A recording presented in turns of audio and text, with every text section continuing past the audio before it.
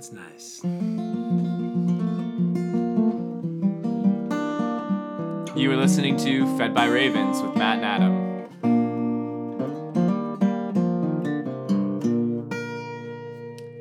I like that song. I do too. Good morning.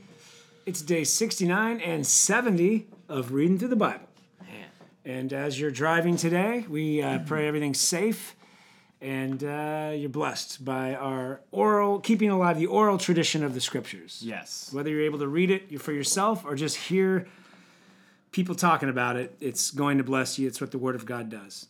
And even in the midst of Leviticus, and we are in the midst of it, and its midst is great. It is.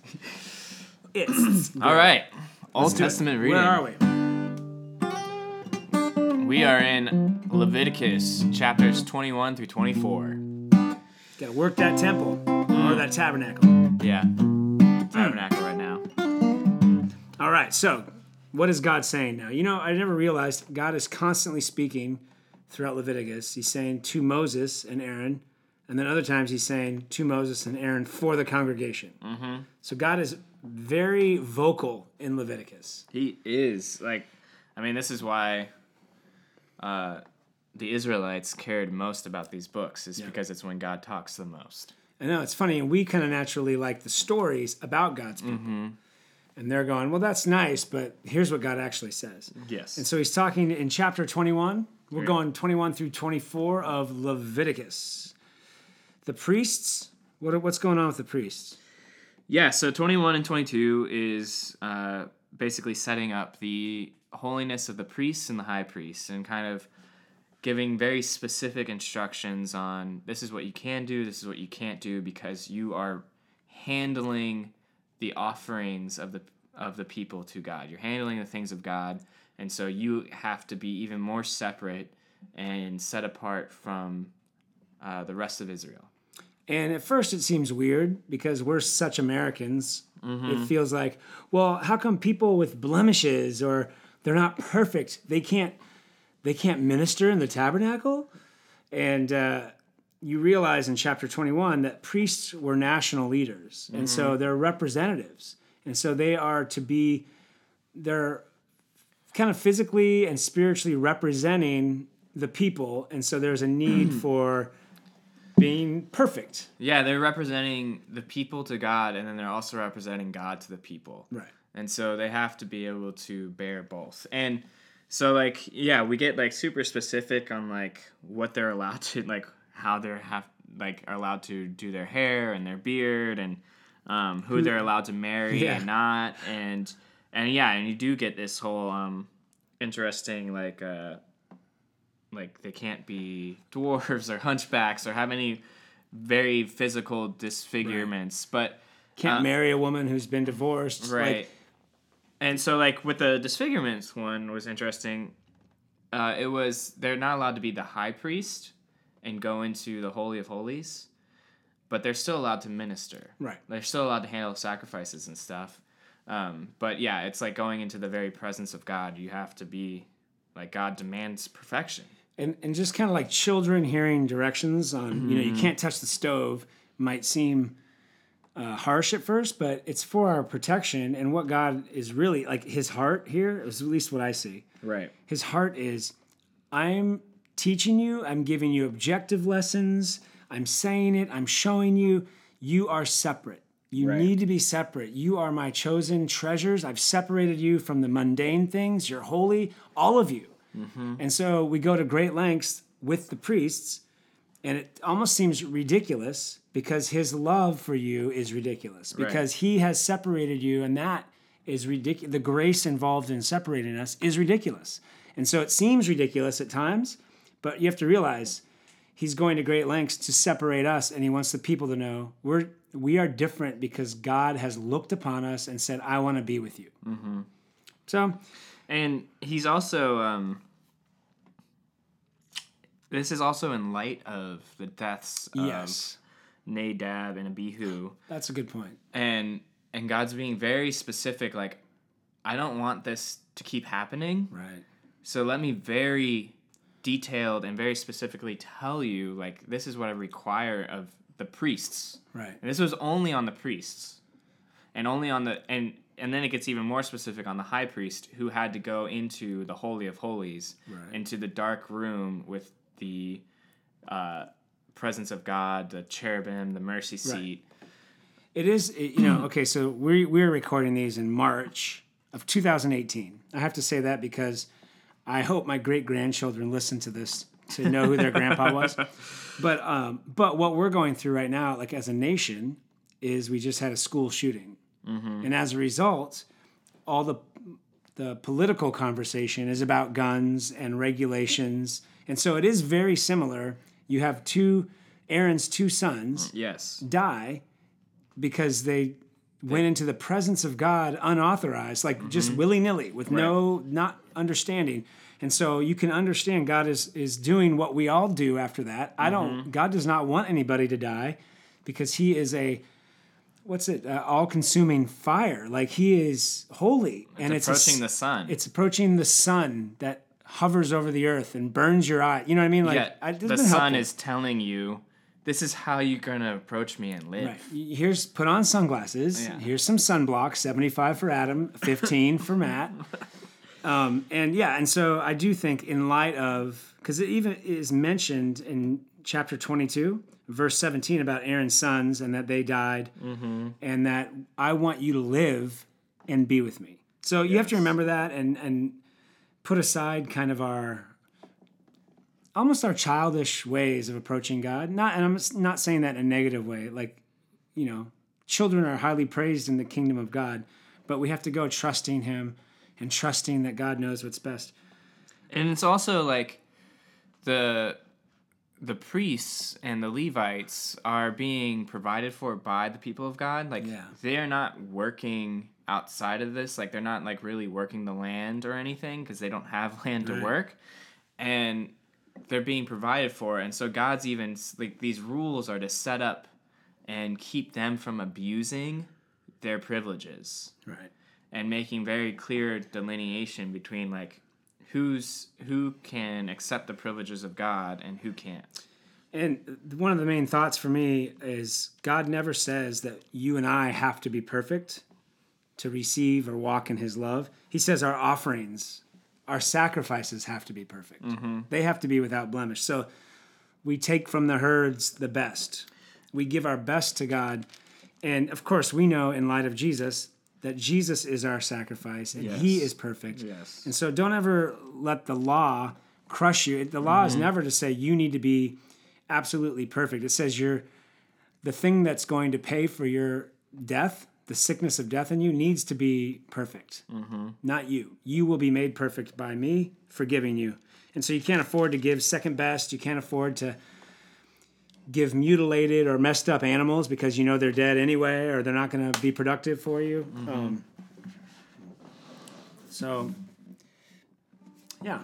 Yeah, and I do want to note, like, in the latter half of 22, there is a discussion about the offerings and what they can offer and what the priests can accept. Right. And, again, it's God kind of clarifying, like, what the priests are allowed to do and what they can't do to keep from abuses from happening, which in later stories, we will see these abuses happen, and God gets very harsh on the punishment to the priests.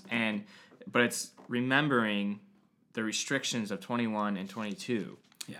Because these do all get violated at some point, and it leads to some like real grossness among the priesthood. Frustrating, too, for God, who made it clear. So then 23 and 24 of Leviticus, you start getting into God clearly identifying. In fact, he says, he spoke to Moses, and he says, speak to the people and say to them. So Moses is telling, again, what God is saying. Now, here are the feasts. Here are the festivals. Your life, and I like this, thinking about, here is the seasons. You have 4 seasons. Yes. Physically. Yes. But now, as my people, I'm giving you seasons of knowing how to worship. And I guess I'll say something. Most of them have a time of holy convocation. Yes. Which was cool, like divine worship, right? Yes. So he sets up not only you're going to rest from work, here's what you're going to offer, here's how you're going to worship during this time, which is connected to The very first one, Sabbath. So again, God says, your first and foremost commitment to festivals is a weekly Sabbath from you rest from work to gather around God's word, to worship. So it's not just rest and do nothing, but a holy convocation. You shall do no work. It's a Sabbath to the Lord in your dwelling places. So sometimes I just focus on resting, but really the idea is rest so that you don't have to worry about work and you can actually come and sing praises, gather around the promises and the work. Be fed by the word of God. Yeah, that's really what it is, isn't it? Yeah. So then the greatest festival of all really carries the remembrance of deliverance, which is the Passover. So God rescued, he will rescue us again. Redemption is kind of the chief theme. And then in the Passover, you have to offer, what do you have to offer up? Does it matter? Well, you only eat unleavened bread for a week. And then there's the Paschal lamb that you offer up. But it's 7 days though. Yeah, you're doing these offerings for 7 days. Every day you're offering up sacrifices, which is unique. It's a week long, and again, the part of the sacrifice is you get to eat it. Yeah, and you eat it with your family and your clans and your tribes, and so they're feasts. It's like a week long feasting. And remembering, like, this is what God's done for us. And on the first day and the last day are solemn days of remembrance. Sabbath, where you do no work. But then the rest of the week is you do no ordinary work, which means no occupational. Like, don't do your day job. Mm-hmm. Like, you can still do, like, little tasks and stuff around the house and do normal stuff, but you just can't work for money. Yeah. So really, this is like our Easter, our Holy Week, where we take all week and we remember the deliverance that Christ has paid for us, how we were in slavery and now we're freed from slavery, and like even Good Friday, the sacrificial death of Christ on the cross. Cool. Moving on, the first fruits. Yeah. So the first fruits is the first fruits of the harvest, and you just, whatever the first harvest is of the year, you bring whatever it is, and you dedicate it to the Lord, and it also goes and feeds the Levites. Okay. Did you have anything you liked about that one? Other than it's set apart to really feed the Levites, I don't. I liked that it was a wave offering. Yeah, that's the make the cross, sign of the cross. You make the sign of the cross, and whenever they're doing a wave offering, that's the stuff that the priest gets. Yeah. And then I liked that you couldn't eat anything until you offered it to the Lord. So you gave thanks to God first, and then you ate it. So which kind of I'm tying all these to like some stuff we do today. Right. So today we praise and thank God for the food. So even before you eat your lunch today, thank God. Think of it as a mini first fruits. Mm-hmm. You get to reap some food, and you say thanks, God. Then the Feast of Weeks, which connected some things for me today. It's 7 weeks after the first fruits, right? Yes. Yeah. So it's after the barley harvest, and it's the beginning of the wheat harvest. Okay. So it's just again, it's very connected to the seasons of what grains grow when. Right. And so again, we're kind of very removed from that kind of stuff. But what did it connect for you? Well, it connected that the first fruits.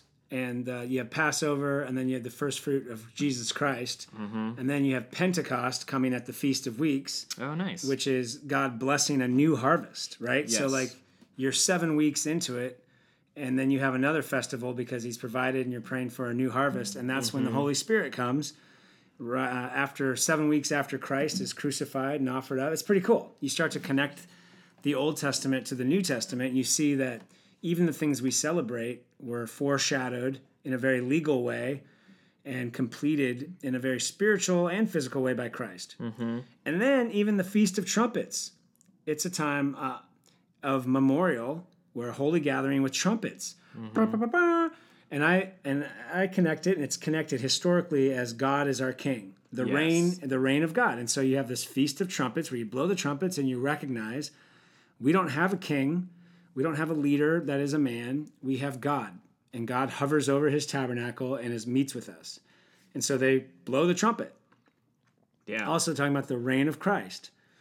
And then the Day of Atonement, of course, I thought was really cool. We read about that, where that is a celebration, a festival of rest, that worship and repentance. It's actually a call of repentance and rest. And fasting. Yes, it's like Lent. Yes. So the Day of Atonement is like our Lent season. Yeah, so I don't know if it... I mean, we're reading the ESV, and when it says, it'll say, afflict yourselves. Yeah. And afflict yourself means to fast. Right. And which is really interesting, because reading some of like Paul's stuff, he'll say, with much affliction and stuff, and he's connecting to fasting. Like, I've been fasting and praying for this. It's a part of our, but these feasts are the cycles of our spiritual seasons, and it's good to connect to them. And then there's the Feast of the Booths. Yeah. Which is like your camping trip where you recreate being in the wilderness, and you take the palm branches and these big leaves and you make tents. Yeah. And you stay there for 7 days and you celebrate like the fact that God delivered us. And they're not even out of the wilderness yet when he sets this up. I know. And this is interesting, is in the Feast of Booths, this is where they have a holy convocation on the 8th day. Yeah, the 8th day. And present a food offering. Because, I mean, I don't know, a lot of arguments growing up were, when are we supposed to worship? Yes. And there was a lot of arguments presenting, like, Sabbath worship. Like, the people of God only celebrated on Saturday. Right. And here it's showing, like, I mean, they did it on the 8th. There's times where they did it on the 8th day as well. Even in last chapter, there was the 8th day. There's so many things that say 8th day. Yeah. That if you have any insecurity, you meet someone who's really excited about the Sabbath being Saturday, they're right. Don't fight with them. Right. But just remember, the new creation always begins on the 8th day. Right. The whole new... And so Christ has inaugurated a new kingdom where he reigns on the 8th day, which is Sunday. And that's why we worship on Sunday. I also do want to note that the way their day cycles ran is that the end of the day for them was at evening, and that was also the beginning of the next day. Okay. So, like, we kind of, like, mark the days at midnight. Or 2 a.m. Yeah, for daylight they're, saving like, time. marking them around 6 o'clock at night. Smart. Like, and so like, a lot of things they'll begin fasting in the evening, because that's actually the start of the next day. That makes sense. It makes sense because daylight is done. Yeah. And then in 24, you got two sections that kind of make sense and are connected, and then you get into something totally different. The lamps and the bread for the tabernacle, really cool. The light of the world. Oh yes. That there's always a light in front of the tent of meeting, and that burns forever. Kind of like they keep it lit. Or at least at night, I mean. Yeah, so there's a lampstand in the tabernacle, and it's in the holy place, not in the Holy of Holies. Right. So it's in front of the veil. On the other side of the Holy of Holies, it's just darkness. Like, it's where God has hidden himself. Right. And the priest only enters there during the Day of Atonement. But yeah, so there is this cool, though, like, before the veil of God, there is this constant light that ministers to the people. It's really cool. Yeah.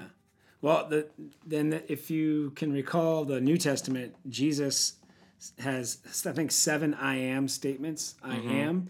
He says, I am the light of the world. Right. And that's what this is a reference to, and that's what everybody knows. He's like, I am the light in front of the veil. Yes. I am the Son of God. I'm lighting up in front of the Holy of Holies. Yeah. And then the next section is about the bread. So Jesus not only says, I am the bread of life. Yes. He provides bread, but then he says, take this bread, eat it. It is my body, broken for you. I mean, this is my body.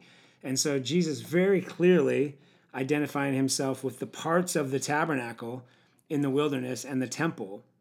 So you start to, as you read through Leviticus, you start to understand how offensive Jesus is to them. Yeah. Or how great, it's either judgment or it's salvation. Yeah. So you either hear it as like, wow, he is the light, he is the bread, thank you, God, or you can't do that. Yeah, so the bread was, again, like, they would bake 12 loaves and put them in the holy place of the tabernacle, and it would sit there in the presence of God. And then it was also for the priests to eat from. Yeah. Anyways. Then it ends with a great story about blasphemy. And again, the thing we'll say is when they talk about cursing, it's not like a slip of the tongue or saying a bad word. Yes. We're talking about actually putting a curse of death on someone else. Like, legitimately, I hope you die. I'm against you. And so God sets up rules to say if anybody is cursing one another, calling down curses, again, the need in our camp is to separate from that kind of demonic language. And so you kill. Yes. So it sounds like in the middle of this, there is like this event. So it kind of, this is why it kind of like just all of a sudden breaks in there, is there's this event of a boy, a young man who is from an Israelite woman and a foreign, like an Egyptian father. And he gets in a fight with another Israelite, and he starts really cursing the name of God, like bringing down a real curse onto the name of God. Basically saying, God, I want the God of the world to go to hell. Right. Is the idea. Like, I just want, like, for us to wrap our minds around that. And they mean it. Like, it's not like some, like, flippant thing that we do because we don't believe words have power. Right. They were really connected to the truth that words have power. Right. And so this boy's trying to curse God in this camp of Israelites, and they're going, how do we handle this? And so they don't have like it's interesting, they don't have like a way to deal with it yet because God hasn't revealed it. So they like basically arrest him. Yeah, they hold on, and then they kind of put their hands on his head, and they take care of it. They eradicate, because it is tied, though. For me, it's tied to don't use the Lord's name in vain either. Oh, yeah. So like you are the priest, kingdom of priests to the world. And so if you're cursing God, you're out. Right. That means you don't want to be here, and we cast you out, or your life is gone, because life without God is gone. Yeah. So it's interesting. It seems harsh to us. And but, it is. And it is, but they stone him.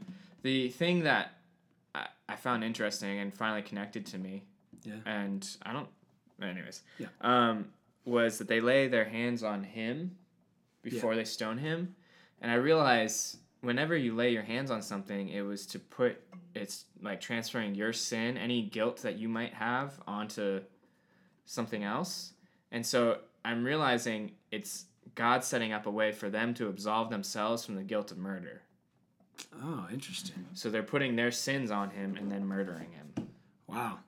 Harsh and hard to relate to. Right. Not a life verse. No. But then the last section is an eye for an eye, which in this context is just very practical. Like, here's how justice system's going to work. You steal, you have to pay back and a little bit more, and there's punishment, and it helps govern a society. Yeah, I always thought this was like kind of like gross, like especially when it's like if you break someone's bone, your bone gets broken. Right. But you realize in a society that doesn't have any formed government or laws in the wilderness, the actual reaction to being hurt is to double down and hurt the other person more. Right. So if someone breaks your arm, you break everything they have. You break their whole body. And so God is actually coming up with like we're going to be fair about it. It's the Wild West. As a kid growing up, Time Life used to have a book called The Wild West. Time Life operators are standing by. Order the Wild West. And they read excerpts. Jesse James once killed a man for looking at him wrong. Right. And so it's just like that. And so God's saying, we're not going to kill each other for getting weird looks or being offended. We're going to make sure this is as legal and just as possible.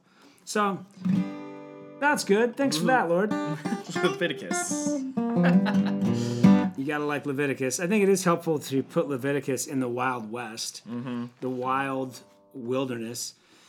But let's move on now to, we're going to Jesus, and it's just as Wild West sounding at the end of Mark when you think about it, because they're breaking government. It's corruption all over the place. Let's get to our New Testament reading. All right, our New Testament reading is Mark chapter 15.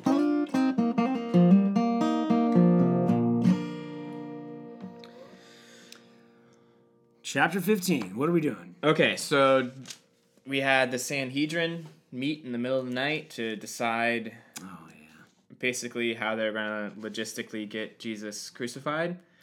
They hand him over to Pilate in the morning, and they're like trying to basically pitch to Pilate, this guy is trying to hurt you. He's a leader of a rebellion against Rome, because that's what the title King of the Jews and Messiah would mean to a Roman government. Yeah. I mean, it's the next morning. They're trying to present it as, they want the whole world to feel like, a legit proceeding happened while you were sleeping. Yes. And it's interesting to note, Jesus didn't make any legal defense. He didn't try to delay or get another hearing or anything. And the reason I bring that up is because through this whole chapter, even up to the end of this chapter, when he actually dies, it's important for us to realize Jesus gave himself up. Yes. He went to the cross because he chose to go to the cross, because God said go to the cross to save the world. And so at every point of this, he was actually had the authority. And he was being given opportunities to get out of it. To get out of it, to even take narcotics, to get out of the feeling of it. And he could have used his power, his divine power. Oh, yeah. He could have done something. But even legally, he could have gotten out of this. And so we have Pilate asking a very poignant question, are you the king of the Jews? Because that was the title that was given to Herod the first when Caesar Augustus appointed him governor over Palestine, and he called him, gave him the title, you are the king of the Jews. So it, again, is a very political title. And so he's asking, is that what you're saying? It's like, as you say, you said it. I am the king of the Jews. Well, he just kind of says, he doesn't even play that game. He just says, you've said so, and just leaves it at that. And Pilate's like, okay. And then he's having to hear all the stuff that the chief priests are bringing to him, and none of it lines up. They can't get any two witnesses to line up, so he's like, this does not sound real to me. And Pilate just thinks that the chief priests are envious. Like, this guy is more popular. He's a better, newer preacher than we are. Right. It'll pass. And then he thinks Jesus is innocent, but still condemns him just to save himself, because he's playing the same game as everybody else. Well, yeah, so he does the whole thing, again, so it's Passover, tensions are high, and so they have this, little thing to make, politically, to, relieve tension, which is, satiate the people. Release a prisoner during this time of the year. And, which I'm now realizing is probably in some form of mockery in connection to this year of Jubilee, but that's interesting.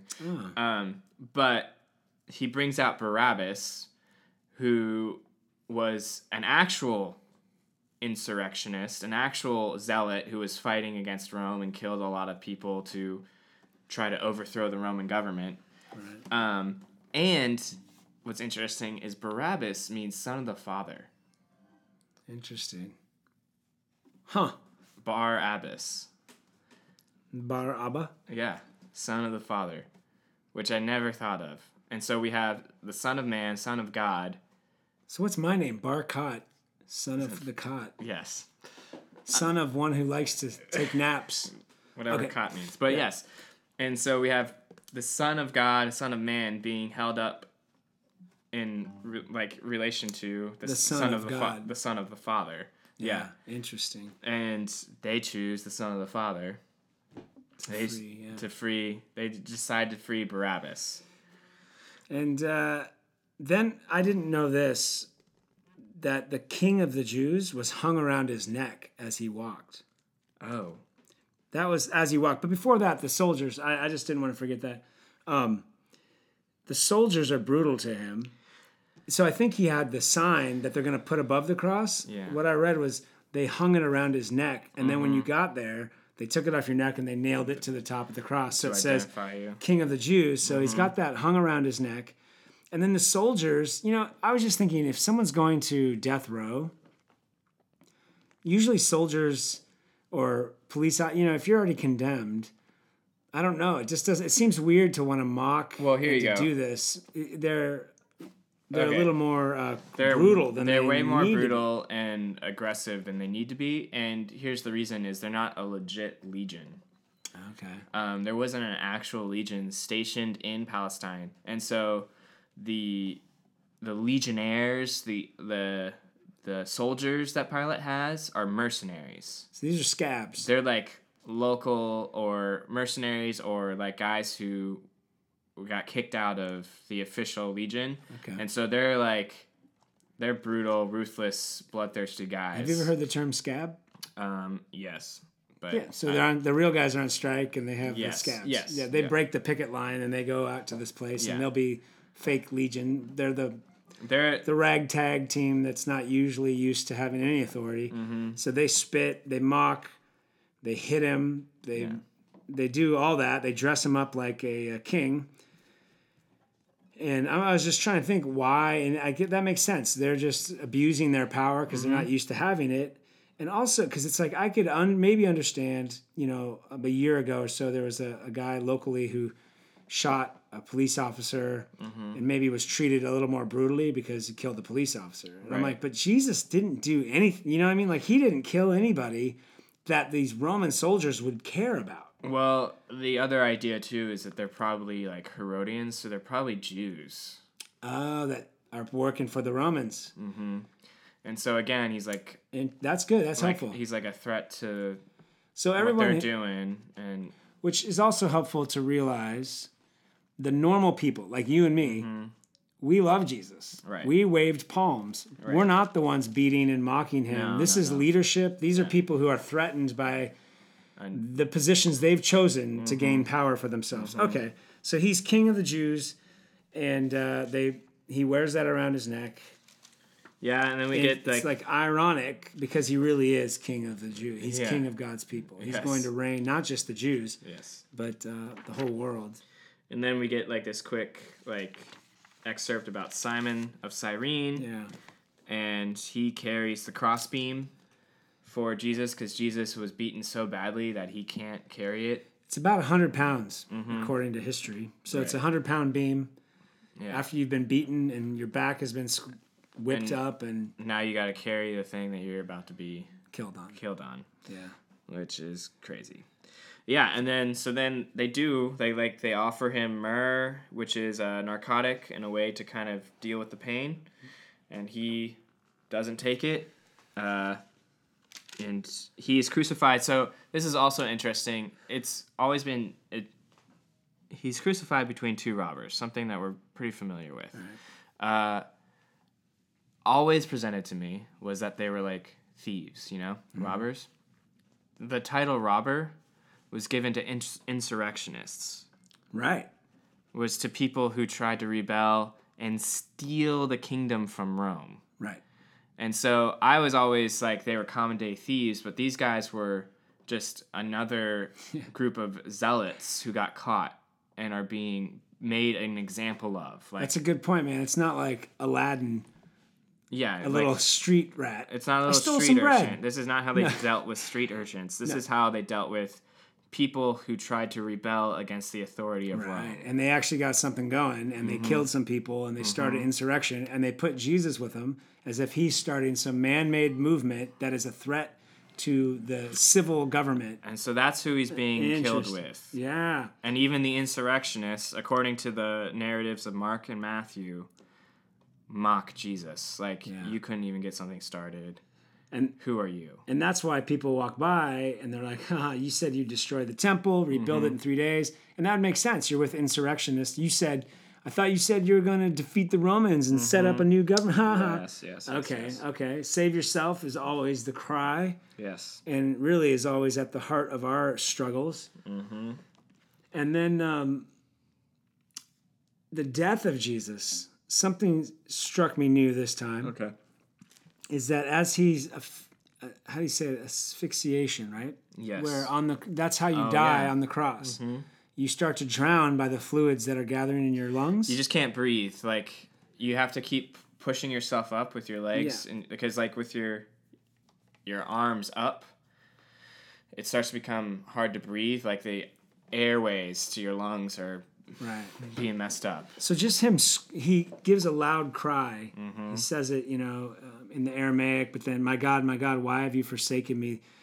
I just realized like that could be almost a superhuman last, you get superhuman strength when you're saving a woman and her child, and you flip her car over with this amazing strength. Right. He has this amazing like last cry.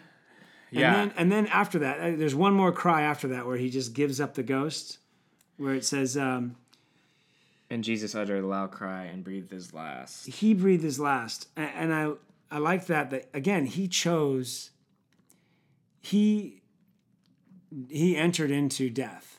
It wasn't forced upon him by man. He walked into it. He refused to take away any of its pain or suffering. And then he even, at the end, he gave his last breath and then died. And they were all saying, and then Pilate's like, how did he die already? Yeah. Because he chose to die. Yes. He was dying for us. Yes. You didn't take his life, Pilate. He gave it. And that's never meant a lot to me until recently.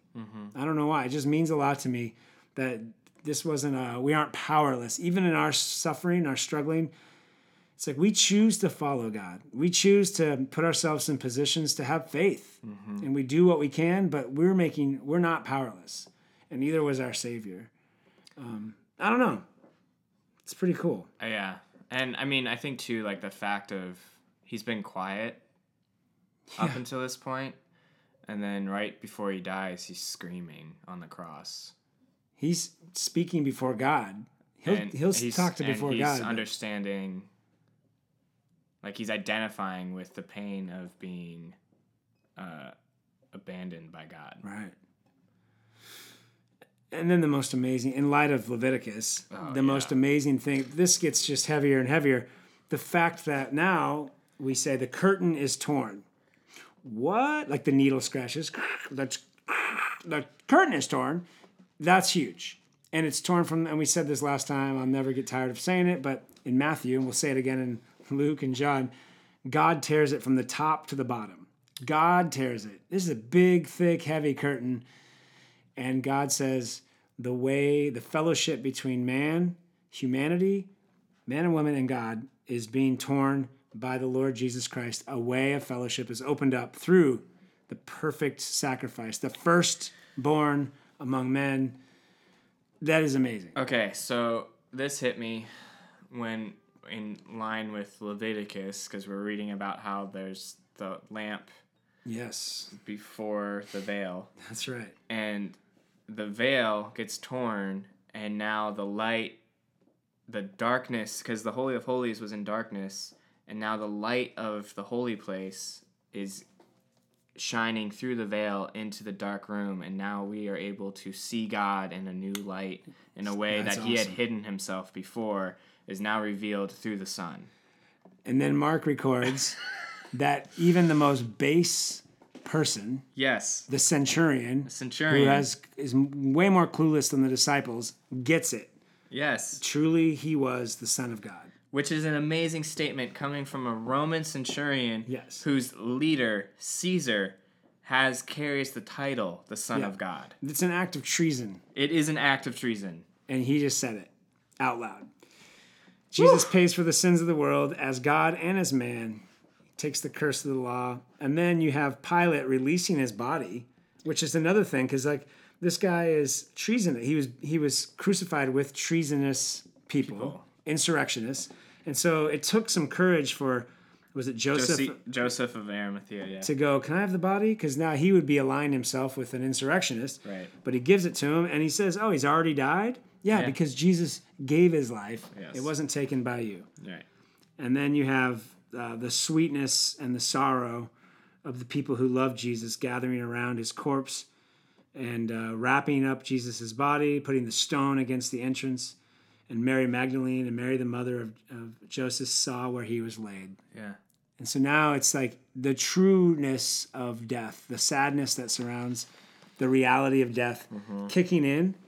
But we know the rest of the story. This is really beautiful. And every time we go through, it's a different perspective with Mark than it is Matthew and John and Luke. And so I look forward to another 15, 20 days. I don't know how long it takes, but we'll get to another retelling of this in Luke, I think. Yeah, start next episode. It's pretty... What? We start Luke next episode? Yeah. Wow. Goes fast. Time flies when you're having fun. What? This is fun? What's our psalm for today, Matt? We're going to do Psalm 31, 19 through 24. Oh, how abundant is your goodness, which you have stored up for those who fear you, and worked for those who take refuge in you. In the sight of children of mankind, in the cover of your presence you hide them from the plots of men. You store them in your shelter from the strife of tongues. Blessed be the Lord, for he has wondrously shown his steadfast love to me. When I was in a besieged city, I had said in my alarm, I am cut off from your sight. But you heard the voice of my pleas for mercy, when I cried to you for help. Love the Lord, all you his saints. The Lord preserves the faithful, and abundantly repays the one who acts in pride. Be strong, and let your heart take courage, all you who wait for the Lord.